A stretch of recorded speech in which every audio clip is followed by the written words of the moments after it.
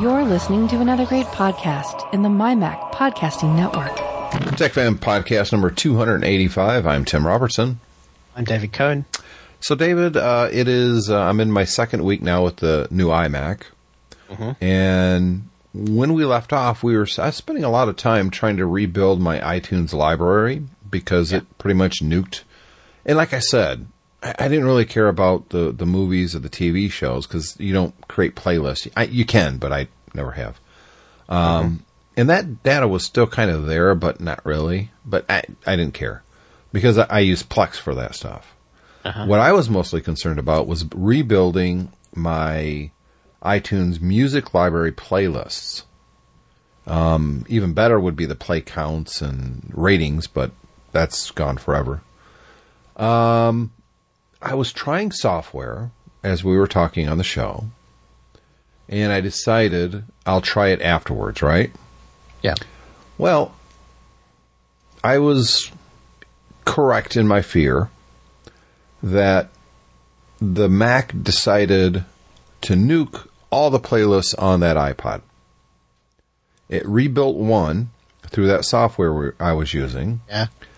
And when it was done with that, iTunes at that point had decided, look, here's an iPod. I'm not going to ask. I'm just going to go ahead and nuke the whole thing and get rid of all these playlists that I don't have in my system, so he must not want them on his iPod either. And it's all gone. No dialogue, by the way. Yeah, none. I was sure it asked you a dialogue before, but let's face it, I've never been in that exact position. So at this point, I'm kind of SOL, really. I mean, it's gone. I just got to suck it up and deal with it, Buttercup. Nothing I can do. So I've resigned myself to the fact that all my playlists are gone. In some respects, though, there's a little bit of freedom in that, and you get to rebuild something. Yeah, you do, but there's also a time cost in rebuilding that, and you've thrown away all the time you spent crafting those previous playlists, and now you've got to do it again. Now, for a lot of people listening, they'll be going, who cares? I mean, it's a playlist. What's the big deal? But and most of us who probably just create the odd playlist every now and again. It's not a big. It isn't a big deal, but other people will spend a lot of time crafting a playlist, and kind of like in the old days when we used to do mixtapes. And that's what I was going to get at too. You carefully think about what content goes into that. Then that's a pain to lose that because that's work. That's effort. Most of my playlists were. This is A7. And there was nothing special about that designation. It was just that was the next one I created. And it was just the songs that I had downloaded that I enjoyed over the last 6 months or something like that. Or it would be, this is my Def Leppard playlist, right? These are my favorite Def Leppard songs. It's not a best of, but it's my best of, if you will. Yeah. And so those aren't very difficult to recreate, to be honest. Although, here's the last 6 months worth of songs that I like is because in iTunes, the import date, the modification dates are all the frickin' same now, so I have no idea what's what. So, there were some playlists, 3 in particular, that I really didn't listen to all that often, but they were very curated playlists. 4, let me say 4. 3 of them were playlists that I recreated from mixtapes that my Uncle Pat made me way back in the early to mid 80s that I got for Christmas. And I ran across these tapes a few years ago, and I played them on my 80s boombox just to get the songs. Yeah. And I wrote them down, and I had most of those songs already in MP3 format on my computer. There's a few that I didn't, but I recreated those mixtapes as a playlist. And the only thing that was synced with was that iPod. It wasn't even on my iPhone. But at any time, if I was feeling nostalgic, I could sync that playlist, and I'm good to go. And it was kind of neat to hear those songs in that order because I grew up listening to those mixtapes. Yeah. One of them I got, like, you remember the song Rock Me Amadeus? Yeah. I had that song, Falco. I had that song in a playlist a year before anybody in the United States had ever heard that song. It eventually made it to the radio, and of course it was played to death, and everyone ended up hating that song. But all my friends heard that song a year before anybody else did, because I had this playlist that Uncle Pat made me that it was awesome. I had stuff on there that deep cuts from groups everyone knew, but they had never heard these songs. Because you remember back in the day, yes, they released singles, but they also released like 12-inch remixes of songs. That's right. With previously unreleased music. And my Uncle Pat and my Uncle Ken were huge music collectors. So they had all this stuff. So they would make me, instead of going out and buying a present, there was a few years there, every year in a row, I would get a new mixtape. And it was one of my favorite presents as a teenager because, you know, it's new music, stuff that I don't know, and I dug almost all of it. Yeah, I guess, you know, in today's world of streamed music, Spotify and Apple Music and everything, maybe a lot of younger people have kind of lost that because they can get anything they want whenever they want. But, you know, back before streaming music was a thing, kind of music discovery to me, it was always part of the joy of music. Yeah, absolutely. Finding something, particularly if somebody played a song that you'd never heard before and you liked, and then you would go and you'd try and find albums or singles by that same artist and, you know, discover whether you liked that style of music or not. And if you did, you know, that opened up a whole, you know, hours of entertainment when you listen to a whole brand new albums. genre, and exactly. It was great, and that sort of thing. And of course, you know, in some ways you've lost some of that nowadays. I guess you said that, but people don't listen to albums like they used to anymore. So they don't, and I don't either. But and I get it, I do, because let's be honest, back in the day when an artist had to release an album, and it's still kind of this way in most respects for at least the major artists. There was 3 good songs on there at the most, and the rest is really just filler. It's contractually obligated to produce an album every 2 years, and I don't care how good of an artist you are, you're not gonna hit it out of the ballpark each and every time. Very few albums were fantastic from start to finish. I can only name a few where I liked every single song. Michael Jackson's Thriller was a brilliant album. I can't stand Michael Jackson anymore. And yes, it's because of the allegations and whatever. I can't listen to his stuff anymore with the same passion that I used to have for that kind of music because, you know, it's kind of spoiled for me. Prince's Purple Rain, Duran Duran Arena, which was a live album, Def Leppard Hysteria, and Pyromania. But there's only a few of those albums. So, yeah, but here's the thing. The ones that weren't full of a whole bunch of great hits, they might have 1 or 2 other songs that's never going to make it big, it's never going to be mainstream, but you really connect with that song. Exactly. And that's what you're missing nowadays. Sometimes, that's exactly right. There would be songs which, for one reason or another, never got released as a single. Right. Because the music company, when they hear the album, they basically pick the songs they're going to be single releases, and those are the ones they're going to promote. And very often, you're absolutely right. Even if an album had some kind of fair to middling songs on there, you'd often find one song, particularly near on the B-side. For me, it was always like halfway through the B-side, you find that one song where you think, I really dig this song. Wow, really, this is a good one. It. Yeah. Sounds totally different from the rest of the album. It's like, wow, And that's the song that makes you, it's not the popular song that made you the fan of that artist. It's that deep cut that nobody else really knows about. That's the one. And sometimes, you know, one of the rarest pleasures is when you go and see an artist live and then they play that song and you realize it's because the guys who wrote and performed that song, it's one they really love, even if the music company didn't agree with them. Right. And that, you know, and that's kind of, you know, then you feel like, well, it's just a special thing between us, you know. Yeah. Yeah. Yeah. It's a whole way of enjoying music that I agree with you is probably lost now. However, it's not necessarily a bad thing. It's just the way we discover music has gone. That doesn't mean our way was better than the way it is now. Because, for instance, my daughter Brooke is way into music right now, and it's between Julie and I. She's always been exposed to music, and so is Cole. By the way, he loves music. I've got video of him at 3 years old singing songs. I mean, I've got one of him at 5 singing "We Are the Champions" or something like that.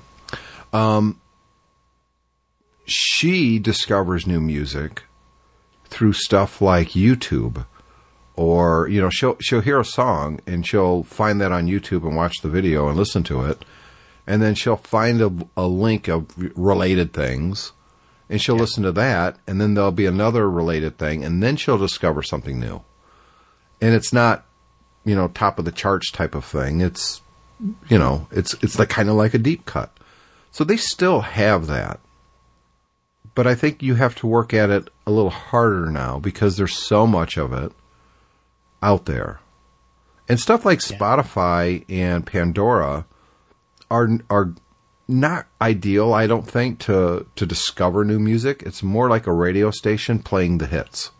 It is, because if you search for an artist, say you hear a song by an artist on Spotify, you go to the artist page, and the first thing you're presented with is the most streamed tracks, and those will be the stuff that people heard on the radio. Exactly. And in fact, you actually kind of sometimes have to work quite hard to get past all that, to get to the albums, and then start listening to the albums or some of the other things they've done. It's not as quite as bad as iTunes, but it's nearly as bad as iTunes in terms of the discoverability that you get from the interface. I've never thought is particularly great.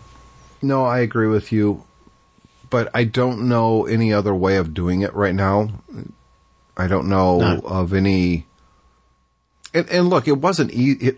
Let's be honest, Dave, it's probably easier now to discover new music than it was when we were younger. In the 80s? Oh, yeah, at least you've got somewhere to go. I mean, back then you had to either, if you didn't hear it on the radio or you didn't watch it on MTV, you had to go to record stores and drop money down to try different artists. Yeah. And now it's all lithograms and stuff like that is presenting you with these, oh, you might like this. And that works to a certain extent, and I found new stuff that way. But when you went into the record store, there's that guy or that woman who you've talked to a couple dozen times when you're buying music, and she kind of, or he kind of knows the kind of music you dig. And because she's surrounded by music all day long as part of her job, she's heard a new track from a new artist that she thinks you might like. Hey, haven't seen you since last week. I got something you should listen to, and pulls it out and plays it in the store. That's gone. And you weren't getting that in the big Sam Goody type of music stores either. It was always the independent, smaller stores that you would get that kind of. But when you found a new artist like that, you really started liking that person at the music store. You had a connection because they understood you. They understood what you liked.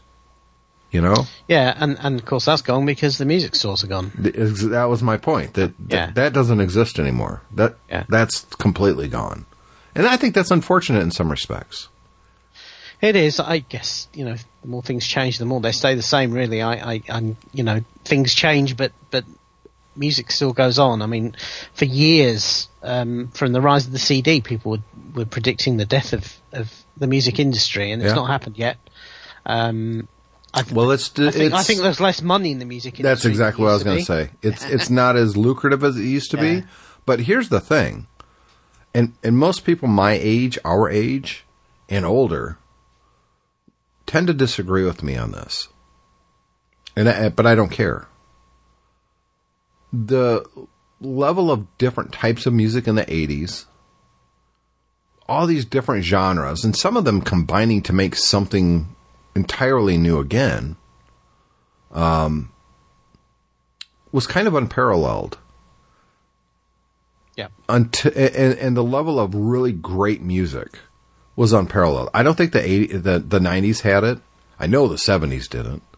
The 60s did to some extent, but that decade started out terrible when it came to music. It got better 3/4 of the way through, and that continued a little bit into the 70s and then sputtered out. It fired up again in the early to mid 80s, and then that sputtered out at the end of the 80s. And then we just had boring stuff for a while. Good music, some of it, don't get me wrong. I'm not discounting everything that came out in the 90s and the 2000s.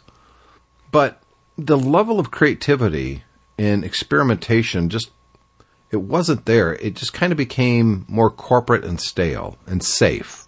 I think what happened is certainly in the early 80s we're looking at the rise of the synthesizer, the rise of different ways of editing and making music, and hip hop distribution because the artists at that point, they could make an album and distribute it themselves on a cassette. Yeah. Now the audio quality was not great, but they could do it. And so you were discovering this new stuff through almost underground channels, and all of that went away.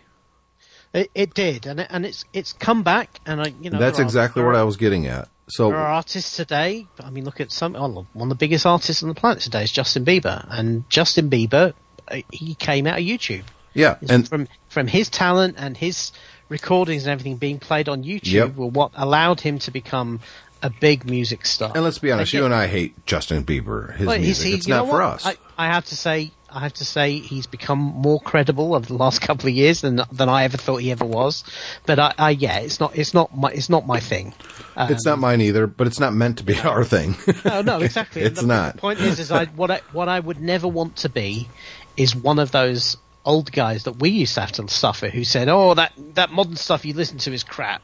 Right. I don't want to be that guy. Well, I am not that guy, and what I was getting at was the stuff that's been coming out for the last, I would venture to say, look, this is the second to the last day of 2016, right? Mm-hmm. The stuff that started probably in 2009 onward has been some of the best music made. Mm-hmm. There's some new stuff out there that blows my mind. It's so good. Over multiple genres of types of music, and combine that with some of these people who remix stuff for nonprofit, just, non-advertising stuff on YouTube, where they take popular stuff and they remix it, and it's just some really good music out there. Now, I know maybe even the majority of our listeners right now are going, ugh, the new music nowadays sucks. Expand your horizons a little bit. How many times do you have to listen to that Bruce Springsteen album? I know you love Bruce. I get it. He's got some good music. He's not even in my top 50. I like Bruce Springsteen. He's all right, but his stuff never really spoke to me. I always thought it was kind of corny. But whatever floats your boat is fine with me. I don't care. As long as I'm not forced to sit there and listen to what you like all the time. But give this new stuff a chance. If you haven't really explored some of this new music that's out there, it's so creative. These young people and old people are creating some really great music right now. So I am not one of those guys, David. I'm not one of those curmudgeons. It was better in my day. Well, I've got nostalgia for the stuff in my day. I personally like most of the stuff from my day better, but that's only because I've lived with it my whole life, and it came to me when I was very impressionable. Yeah, absolutely. I mean, it's what you used to, but give Ariana Grande a try. You may be pleasantly surprised. Yeah, there's all kinds of stuff out there. Like one of the biggest groups in the world right now is they did the Suicide Squad song. What's the name of that band? 21 Pilots. Yes, exactly. Yeah. So they're like one of the biggest bands in the world. They're probably going to win all kinds of awards, this next music thing. Yeah. A year ago, I wouldn't have given them a chance. It's not my thing. Yeah. But Brooke likes them. So I was putting some of their music on my iPhone to listen in the morning, taking her to the bus stop. Some really good stuff. Yeah. And the deeper I kind of delved into their stuff, the more I dug it. And they are one of those bands as well who, I mean, they are very experimental. Everything they do sounds different. Yes. They don't really have a sound. Their sound is not making everything sound the same. I mean, they're doing all sorts of different stuff. Yeah. While still being creative, while still having a theme. I mean, the Blurryface album actually has a theme all the way through it, even though all the songs sound different. Yep. They're a very, very interesting band, and certainly not dull by any stretch of the imagination. No, and there's a lot of bands like that nowadays that I listen to a song and I think, oh, I kind of like that. And then I explore it some more, and Brooke will introduce me to stuff. I'll introduce her to stuff. I'll start playing something here in my office, and she'll come in like, oh, I can't believe you're listening to this. Well, yeah. Why? It's good. Yeah, Dad, but that's my generation of music.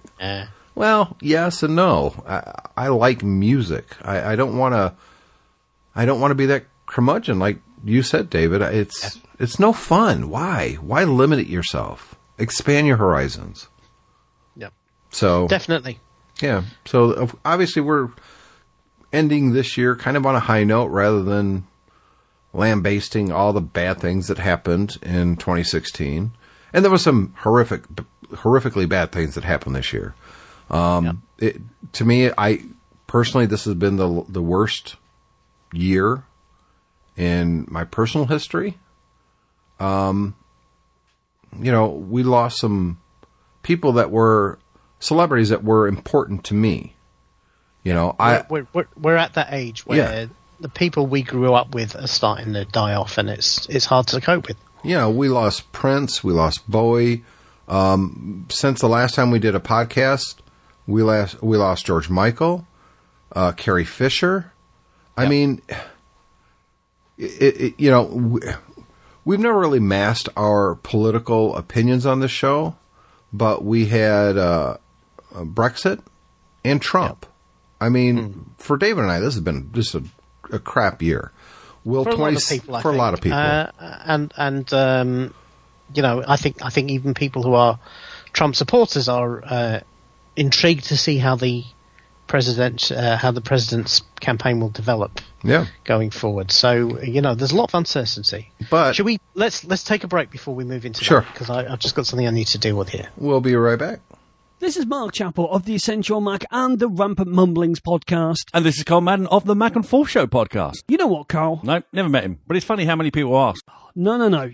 I mean, you know what we should do? Get better writers? Well, that goes without saying. No, I think we should merge. Excuse me? Rampant Mumblings, Essential Mac and Forth should merge. Sounds messy. No, it'll be good. We can still have all the incisive news, views and opinions of Rampant Mumblings and Essential Mac, along with, well, whatever Mac and Forth has to offer. And what should we call this new monster? Venture? Well, it's still essentially an Apple-related show, so why not...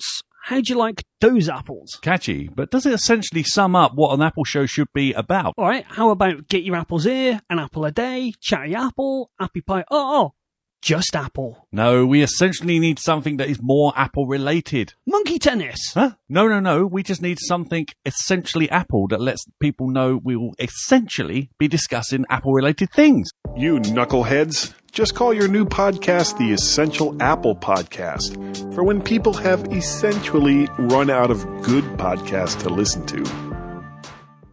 Should have gone with monkey tennis. Back here on the Tech Fan Podcast, number 285. Love to get feedback from you. BJ, we did get yours. This is really long, man. You got it. Dude, you've got some great points in there. I would love to share it, but it's so long. You got to just start recording some audio and sending it to us. Yep. I mean, you've got great points. I want to share it with the world. I'm not going to read a 3-chapter book. It's got to send it in, man. Got to send audio. Dude, it's easy. Go to your iPhone, go to voice memo, hit record, speak, and then when you're done, there's a little share button. You can email it directly to us, theshow@techfanpodcast.com. Is it as easy as typing up? Yeah, but maybe not for some people. And maybe you don't want to share your voice, but dude, trust me, it'll be more powerful on the show if it's your voice and we could just drop it in and comment on it. Yeah. It's just too long, man. I can't. Too long to read, yeah. Yeah, it's too long to read. Alternatively, if you want to kind of just, say what you want to say, but then condense it up to the key points so we know kind of what the key points were, and then we can talk about those. Yeah. Well, John Nemo sent one in as well. Reviews editor at MyMac, and he says he uses a program called, what is it? I didn't put the name. Zenuti, which is iTunes backwards. Now, I remember that. I had no idea it was still going, to be honest. But it has been updated for Sierra, so yeah, they're working away at it. And apparently it does the job. Unfortunately, iTunes want your iPod. So. Too late for me. Yeah. You're supposed to use your psychic powers and let me know that before I do it, John. Before you heard him talk about it on the show. That's right. Yeah, that's when you needed to send it. Yeah. So, but, I did some stuff. You were talking about playlists before. Now, I did some stuff with playlists the other day with Alexander. He was asked to do a playlist for a Hanukkah party we were going to at the synagogue. And this was quite an experiment for them. They'd never had somebody do kind of music before. So I helped him a little bit in terms of, I said, look, let's not use their speaker system because I know how bad it is and how hard it was going to be to connect into it. I said, we'll bring our own speakers. I had a big speaker set we could bring. I said, we'll put everything on an iPad. We'll, bring all our stuff. It said, you just give me the list of songs you want and I'll pull them all together onto the iPad for you, and then we'll figure out how to play them. And what we ended up using was a piece of software called DJ2 for the iPad. It also works on the iPhone from a company called Algorithm. And I've heard of these types of programs. I've never used one before. I have to say, and everyone I showed it to as well, because everyone was coming over saying, "How are you doing this music and everything?" This thing blew me away. So explain it. It's a complete DJ deck built into the iPad. You get with a skeuomorphic interface, so you get two turntables. Every track you put on looks like it appears on the turntable. You can stop the turntables, you can scratch them, you can move through the tracks if you want. But the best thing about it is if you have no interest in being a real DJ and doing proper beat match mixes or anything, you just put your songs in a list, hit auto mix and press play, and off you go. And what it will do is it will cut over from each song automatically. As you get near the end of one song, then the next one comes on, and it just cuts over seamlessly. So you get a proper DJ style mix for all your songs. Huh. And if you want to go back to a song, or you want to kind of replay a song or anything, it's super easy to do. It could not be more simple. But the thing is, the power of it, if you wanted to experiment with beat matching and proper DJ mixing and everything, this will do it all. It's amazing. And it was cheap. It was super cheap. It was a couple of bucks. It really was very, very cool. And everybody who came over, because they really enjoyed the playlist, they enjoyed the music that Alexander selected. We were able to fade it in and out when people wanted to talk and do other things. But if people were coming over, they really liked the music, and then they were seeing the setup we had with the iPad sat in front of the speakers, and they were going, "Oh, how does this work?" And everybody was super impressed with it. It was really, really cool. So if you have any interest in music for parties or anything, don't just stick an iTunes playlist on. Get one of these programs. There's 4 or 5 on the App Store, and they're all pretty good. And have a play around with them, because this is really, really good stuff. That's kind of cool to know. It'd be fun to play with, even. It is. I mean, just take a look. We'll put a link in the show notes. Just take a look at the website and just see the interface. I mean, if you've ever seen, even if like in a Hollywood movie or anything, you've seen how a DJ works, you'll recognize it straight away. But it's really, really, it's really easy, very intuitive to use, and really, I mean, it was amazing. People were so impressed, they felt like we were getting professional results. That's pretty cool. It was very cool. I might have to check that out. That'd be fun to do. Yeah, especially at a party or a gathering or something like that. Exactly. Yeah. And what a perfect way to get a teenager involved in the thing too. Absolutely, and of course this is the sort of thing where if you do want to go exploring music, finding different mixes and everything, this is exactly what you want to use, because then you will be able to put kind of dance style mixes together, and you can record everything you do, so you don't have to DJ live if you don't want to. You can kind of build a set with beat matching and mixes and scratches, whatever you want, record the whole thing, and then just play that, So you've got every option available to you. It's really, really nice. Well, we do want to thank our sponsor this week, MacSales.com. David, on my iMac that I got from MacSales.com, it doesn't come with a DVD or, heaven forbid, because this doesn't come on any Apple product, a Blu-ray reader or burner. Yeah. You can pick these up at MacSales.com. So I have an old Samsung DVD reader burner, USB. It works great. I think I spent, I don't even remember how much now, $45 or something years ago. And it's still working. So I don't need one. But if I did, there are some really good options. You could start at internal and external Blu-ray readers and burners for $49 at MacSales.com. Yeah, the thing about an optical drive is you don't need one until you need one, and then when you need one, you really need it. Yeah. No, because what normally happens is you do something, and then somebody says, you know what, I'd really like a copy of that video or that music, and you go, fine, no problem, let me email it to you. And you go, no, can you give it to me on a DVD? Because I'm going to give it to Grandma, and that's all she has. I remember when we put some photos together for my father's funeral, the funeral home, the only way they could play any sort of slideshow or anything in the memorial service was as a DVD. Right. So that we had to go out and buy a portable DVD burner and actually burn it to DVD. So it's one of those things it's really good to have around, even if you only use it every now and again. Yeah. Well, I'm looking on their site. They've got a OWC Mercury Pro external USB 3.0 for 5.25-inch Blu-rays, DVDs, and CD writers. And it comes with the ProSoft and Smile disc labeling software. ProSoft backup and Smile disc labeling software. It's $49. $50. Yeah. I mean, it's kind of a no-brainer. Now, that one's kind of a big one. It's definitely a desktop one. You're not taking it around with you everywhere.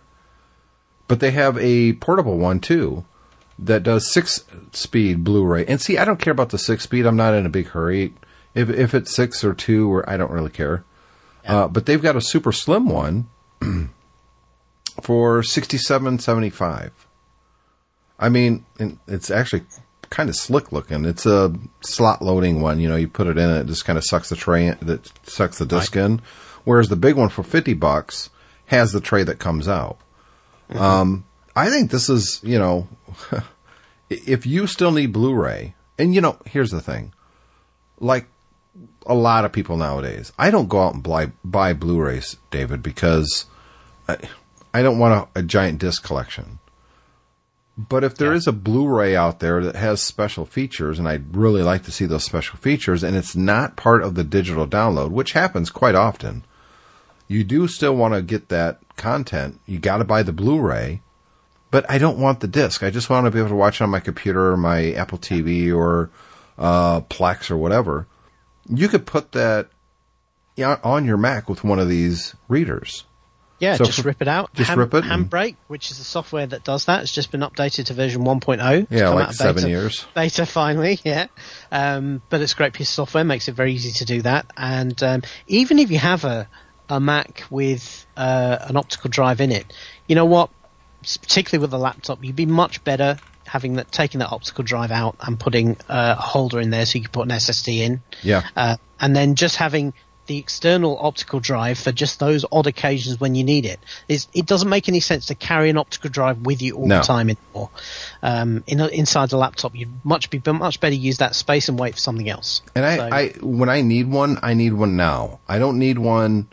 Well, I guess I'll just order one and wait a couple days to get it. I need it now. When I have a need right then. So have it on the shelf in your office, and then you know where it is when you need it. I'm seriously considering getting one of these myself, because the one I have is just DVD and CD. Yeah. It's not Blu-ray. I've got to admit, I wasn't even aware that even now that Macs could play an external Blu-ray. Because, you know, we all had it drummed into us by Steve Jobs that Blu-ray was not something they wanted to do. So yeah, bag of hurt, I think he called it. I had no idea you could play Blu-ray on Mac, so that's pretty cool. So I think that's a really good option. And look, $50. Or if you want the slim one, you know, $67.75. I'd probably, I don't know. I might save a couple bucks and just get the bigger one, because I don't need it to be super slim and I'm not going to carry it anywhere. But it's going to take more space. So maybe I might go with the slim one. I don't know. I have to think about it.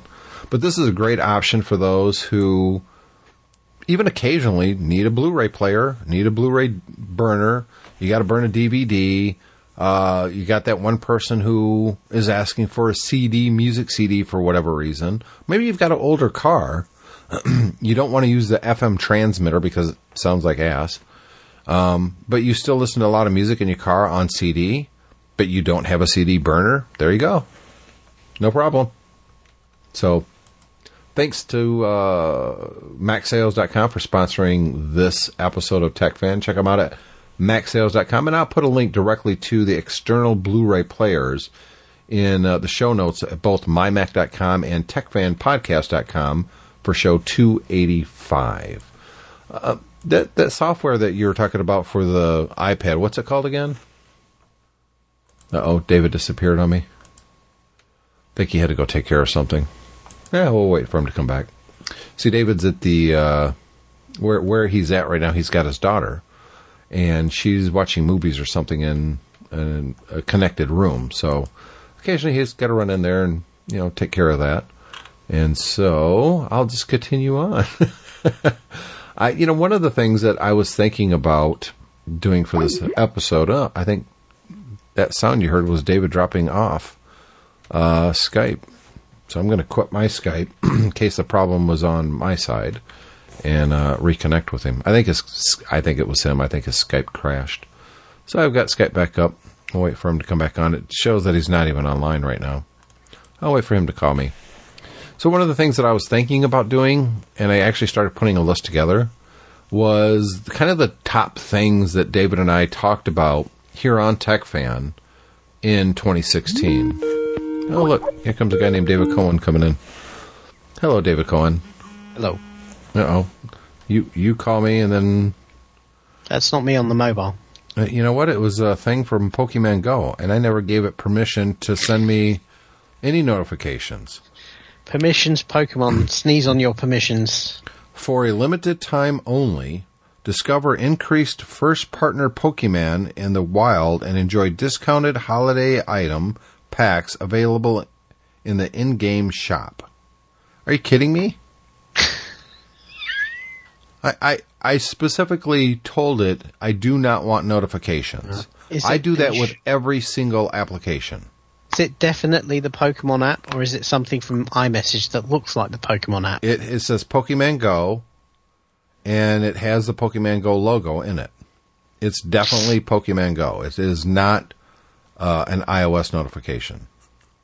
I don't let any app on my phone send me notifications. There's a few on my iPad I allow, but not on my phone. I agree. Nothing infuriates me more than picking up my wife's or my son's iPhone and finding the notifications area just full of you've got more coins in Diner Dash 3. Oh my God, are you kidding me? I hate that. So I'm going to notifications, and remember, I know for a fact I did not ever give it permission. I need to clean my screen. This is kind of gross. Let me go down to the P's where Pokemon is. So Pokemon Go. Oops, wrong one. Look, allow notifications is on now. Imagine that. Allow on lock screen, allow badge app icon sound, show notification center. I never gave it permission. So somehow Pokemon Go turned itself back on. You know what, though? I don't know if it's just that, because I'm looking through a bunch of my other apps and they're all turned on now. So that's off now. Red Laser, you're off. Shazam. No, that Shazam's off. Photos. Why? What do I need? Why would Photos need to send me any kind of notification? Let's see what else is on. My Comcast thing, that's on. That's now off. See, like messages, Facebook messages, I leave that on because people contact me that way. Messages, regular messages, that's on. Map My Ride, that is now off. I could probably just delete that app. As much walking as I do on a daily basis now. This thing is off. Boy, a bunch of them, for some reason, got turned back on. And look, Games is on. Nope, you're off now. Google Maps, I want that on. Friends and Nope. Find Friends, that was on. Turn that off. Eat Street, now you're off, buddy. Boy, a lot of them, dude. I don't know how this happened. It's weird. I'm just looking through my list now, and there's quite a lot of things on here I didn't think were on either that have badges on or notifications on. How does this... I don't know how this happened. There had to have been an update at some point. Yeah. I don't remember reading online about any of this, though. No. Downcast? No, you're off, buddy. Dropbox? Yeah, I want Dropbox on. No, I don't. What am I thinking? Get off. FaceTime? Yeah, I want FaceTime because if someone contacts me, I want to know. Dropbox you probably do want on. Don't you want to know if one of us in the shared area drops something in? No, not on my phone. Not on your phone, no. No, I do on my computer. I'm not working on the podcast on my phone or any of them. But now some of them, like Mario Run, that's off. You know what? Let's talk about Mario Run for a second. Mm-hmm. I'm going to fire it up because I sent a thing out to the MyMac staff and the podcasters. I don't know if you saw it or not.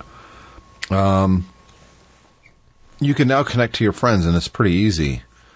And challenge them to races, I guess. I don't know. But I didn't see that, no. I think it was the last update to Mario Run. And I sent an email out because it allows you to do it with within the app. You can mail it, and it gives your, I guess you call it a friend code or something. Boy, this thing's taking forever to launch. It's probably going to start making a whole bunch of noise. Oh, no, I've got notifications. Oh, what's my notifications on Mario Run? It's just junky stuff. Okay, so my Nintendo... Nope. If you go into it and there's friends, and it has a friend list. You added a friend, it says, which is my daughter Rachel. She's way ahead of me, by the way. And there's invite. And when you click invite... Let's see. Invite. How does this work? There's like a number that you have to add in. Let's see. No, this doesn't give me the number. I got to find that number again.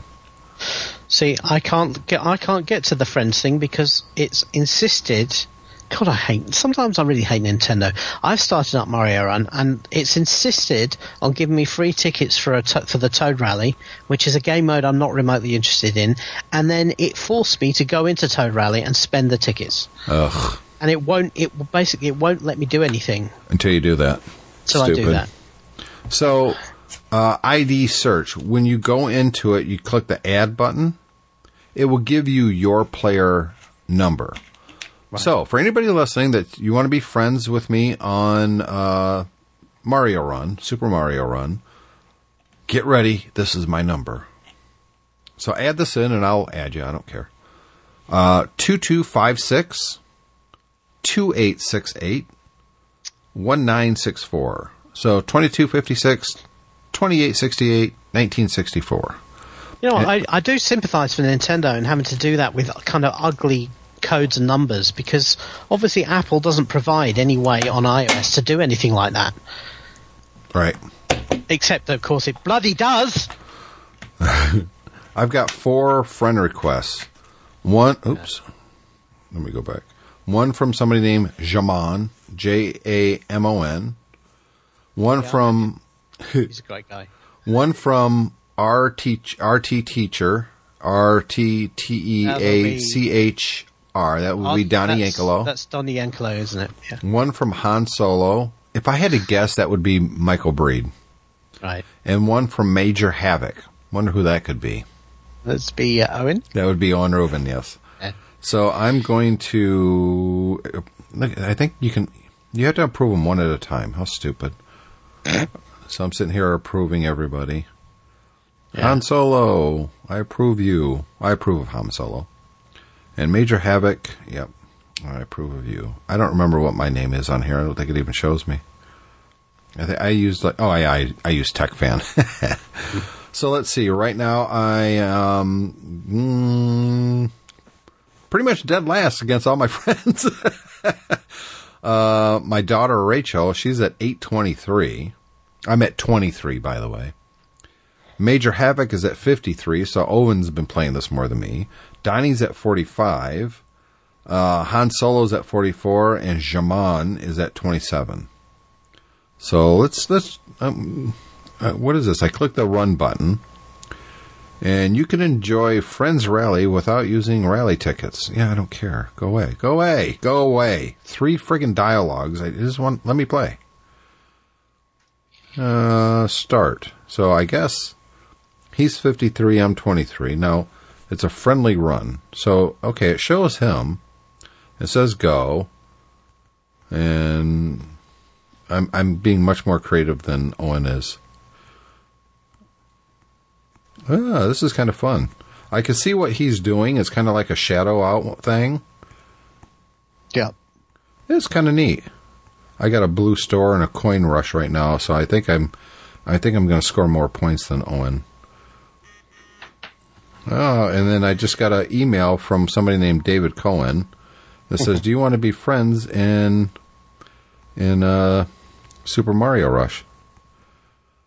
Owen's ahead of me in this thing, but here's the thing: it doesn't matter your what do you call it, the position of your run. It matters on style or something, which I don't really get. I think it's kind of silly.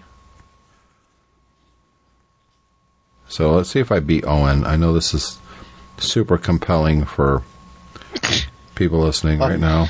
Podcasting gold? Ugh, it's. I'm getting my butt kicked, I think, to be honest with you. I've got 4 seconds, 3 seconds.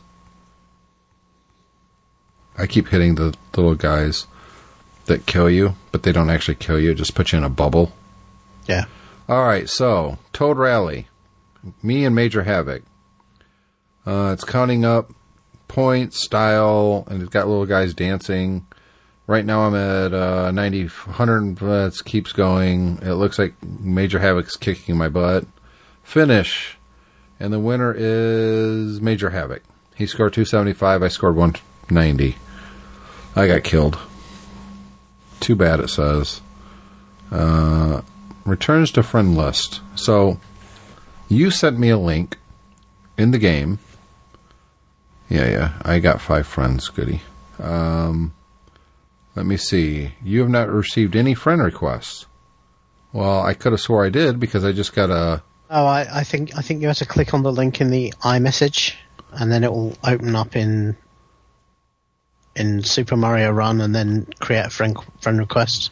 Oh, well, let me see if I can do that. Again, it's so confusing, and after all, Apple actually has Game Center, which is meant to do all this for you. It stuns me that Nintendo can't use the inbuilt stuff.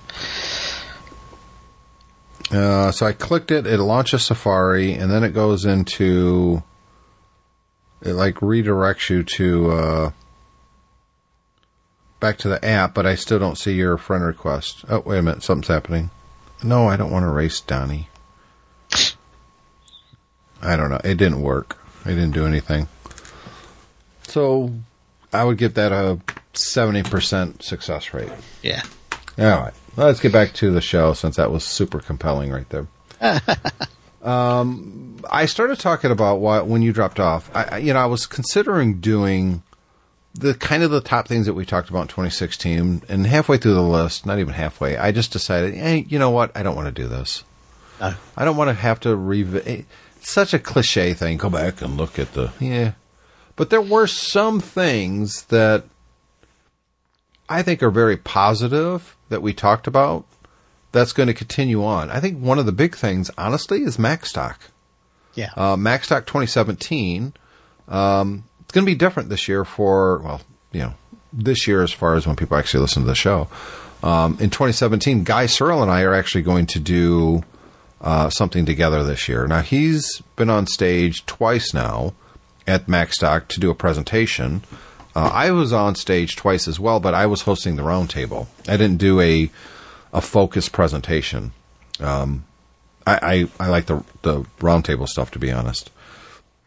And I wanted to do something different this next year. So Guy Searle and I are doing the MyMac quiz. It'll be a visual quiz that the entire audience will be involved in, and there'll be real prizes. I'll reach out to some vendors and stuff like that to give away stuff at the MacStock, and it's just going to be really entertaining. We're going to make people laugh, make you think a little bit, but it's going to be fun. It's not going to. You're not going to learn crap from the MyMac quiz. You won't. If you learn something, we failed. There's nothing like setting yourself a lofty objective there. That's right. However, somebody else is going to have a talk at MacStock, which I assume he's already filled out the speaker request. I haven't filled it out, but I have received the request. Okay, good. I will do that this week. You're going to be talking about... I'm going to be talking about the rise of the Raspberry Pi and these little micro, kind of home project microcomputers. And it's going to be fairly hands-on. It's going to have some demonstrations. I'm going to talk about some of the capabilities of these devices.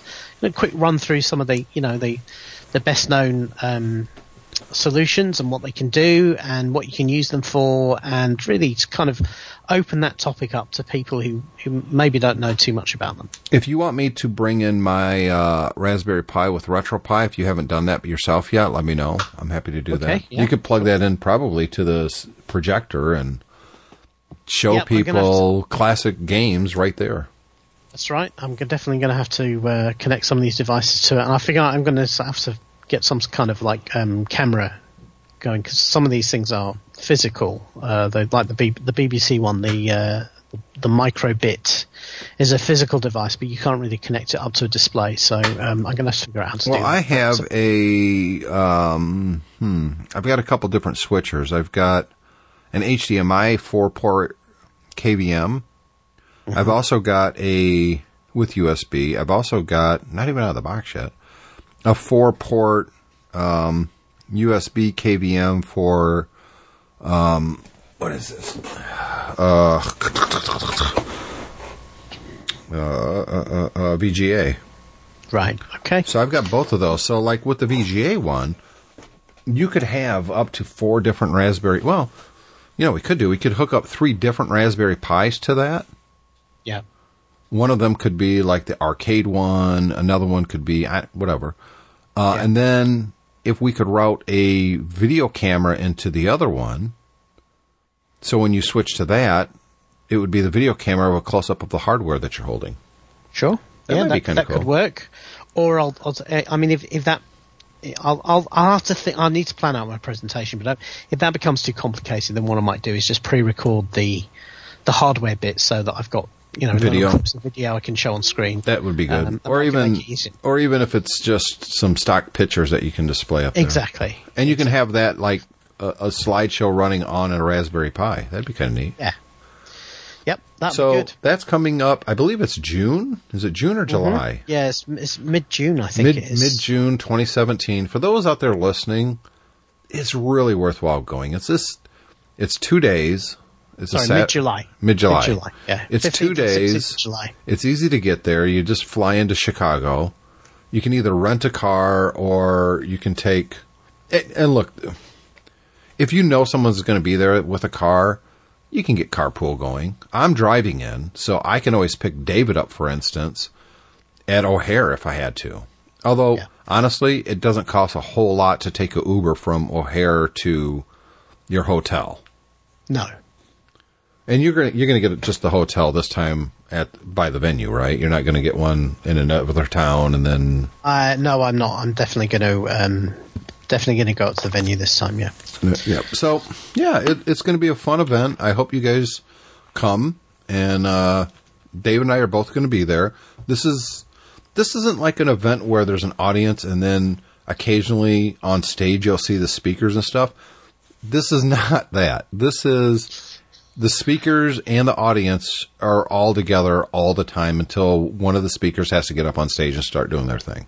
That's right. So literally, if you go there, David and I will be sitting right next to you in the audience. during the breaks and during lunch and during the evenings, you can meet up with people. You can, sit and talk. We record a lot, if you listened to the show last year, we record a lot of shows while we're there. So, if you want to be on Tech Fan and you're there, then come and talk to us. We'd love to have you on. Yep. That'd be really cool. There isn't a professional type of, segmenting people. This is just a bunch of tech people getting together, surrounded by like-minded people. There's no egos here. There's none of that crap. It's just fun. It really is. It's the highlight for me. The last 2 years, I've enjoyed going to this as much as almost any Macworld Expo. The difference being it's just so much smaller. Thank God. Yeah. Yeah, definitely. So, but that's a big thing. You'd have fun. You'd have a lot of fun. It was really, really good last year, and I'm looking forward to participating again. Yep, me too. So, David, we should probably wrap this episode of Tech Fan up, unless you've got something else we should talk about before we do. I don't think I've got anything that can't wait till next week. So, that'll be fine. Good. We didn't become curmudgeons this episode. I listened to the last couple. I was a little down on a lot of things the last few episodes. I don't want people to get the impression that I'm always railing against something. I'm usually not. So yeah, we've had some disappointments this year. I think generally as a year, 2016 has been a bit of a write-off for a lot of people. We've had some tech disappointments as well. But let's hope 2017 is a better year. I'm optimistic about 2017. I really am. Brexit, Trump, all that kind of thing. That's sticking around. There's good in the world too, and maybe both of those things will be good. I don't know. We don't know. So I'm going into 2017 with a completely open mind. I think we're going to get some new tech in this coming year. Old tech isn't going anywhere. I'm still playing my RetroPie all the time. In fact, I've got it running right now, David, with a Atari 2600 homebrew game that is probably one of the best ports I've ever seen, called Ladybug. There's an arcade machine called Ladybug. I remember it. Yeah. I remember it. It's a maze. You go through these little traps to lock the bugs away from you. It's kind of like Pac-Man, but not quite. They never made an Atari 2600 version of this game. Somebody made one. I downloaded it, put it on my RetroPie. It's brilliant. It's almost, the graphics aren't quite as good as the arcade, obviously, but it's brilliant. The gameplay is exactly the same. The mazes, it's Ladybug, no question about it. I'm so impressed with this. There's another one that I downloaded, we talked about before, called Halo 2600. The guy who made Halo, the original, he made an Atari 2600 game called Halo 2600. That's really cool. And somebody else made an actual arcade Pac-Man for the Atari 2600. Can you remember the Pac-Man for the Atari 2600 was horrible. I loved it in the day because it was written about for 3 weeks, wasn't it? Yeah, it was. So, and it flickered. It gave people seizures. It was not a good game. And the Ms. Pac-Man that came afterwards was much, much better for the 2600. So it can be done. There's homebrew stuff that, old stuff that I'm playing now that it's going to continue into 2017. David and I, of course, will talk about stuff like that. But I'm looking forward to the new year, David. Too. I want to see what augmented reality and virtual reality does this year. I'm really interested in the one for the PS4. I really am. It's sold out, and it's like $300, $400. So I'm not picking that up anytime soon, but eventually I will. Yeah, I think that's going to be interesting. Obviously, we'll see what happens. Hopefully, Apple will move beyond what's been a lackluster year and improve things next year as well. So we'll see what's going on there. There'll be, new versions of Android coming out and that sort of thing. 10-year anniversary of iPhone. Will they make something special? I don't know. Some people are like, of course not. Other people are like, well, yeah, of course. I don't know. I didn't get an iPhone 7 Plus this year. I'm still running the original 6 Plus. I didn't even go to, the 6S Plus. I now, at this point, I've skipped 2 generations of iPhones. And I really kind of want a new iPhone, but at this point, I think I'm going to hold out for the iPhone 8, unless they go with the 7S this time. I don't know. But it's intriguing. I'm looking forward to this year. So happy New Year, David. Yeah, Happy New Year to you, and speak to you in the new year. And Happy New Year to everyone listening, and please send your feedback in the show at techfanpodcast.com. You can do an audio, hint, Brandon, or BJ, hint. You can also simply leave a comment in the show notes at either mymac.com or techfanpodcast.com. This is show 285, so if you can leave the comments in the show where you're kind of discussing what we talked about, that's helpful. But honestly, we're going to take a hiatus. We're not going to be back until next year. Mm-hmm. Of course, that's 2 days away, so not much of a hiatus. I will see you next year, my friend. See you then.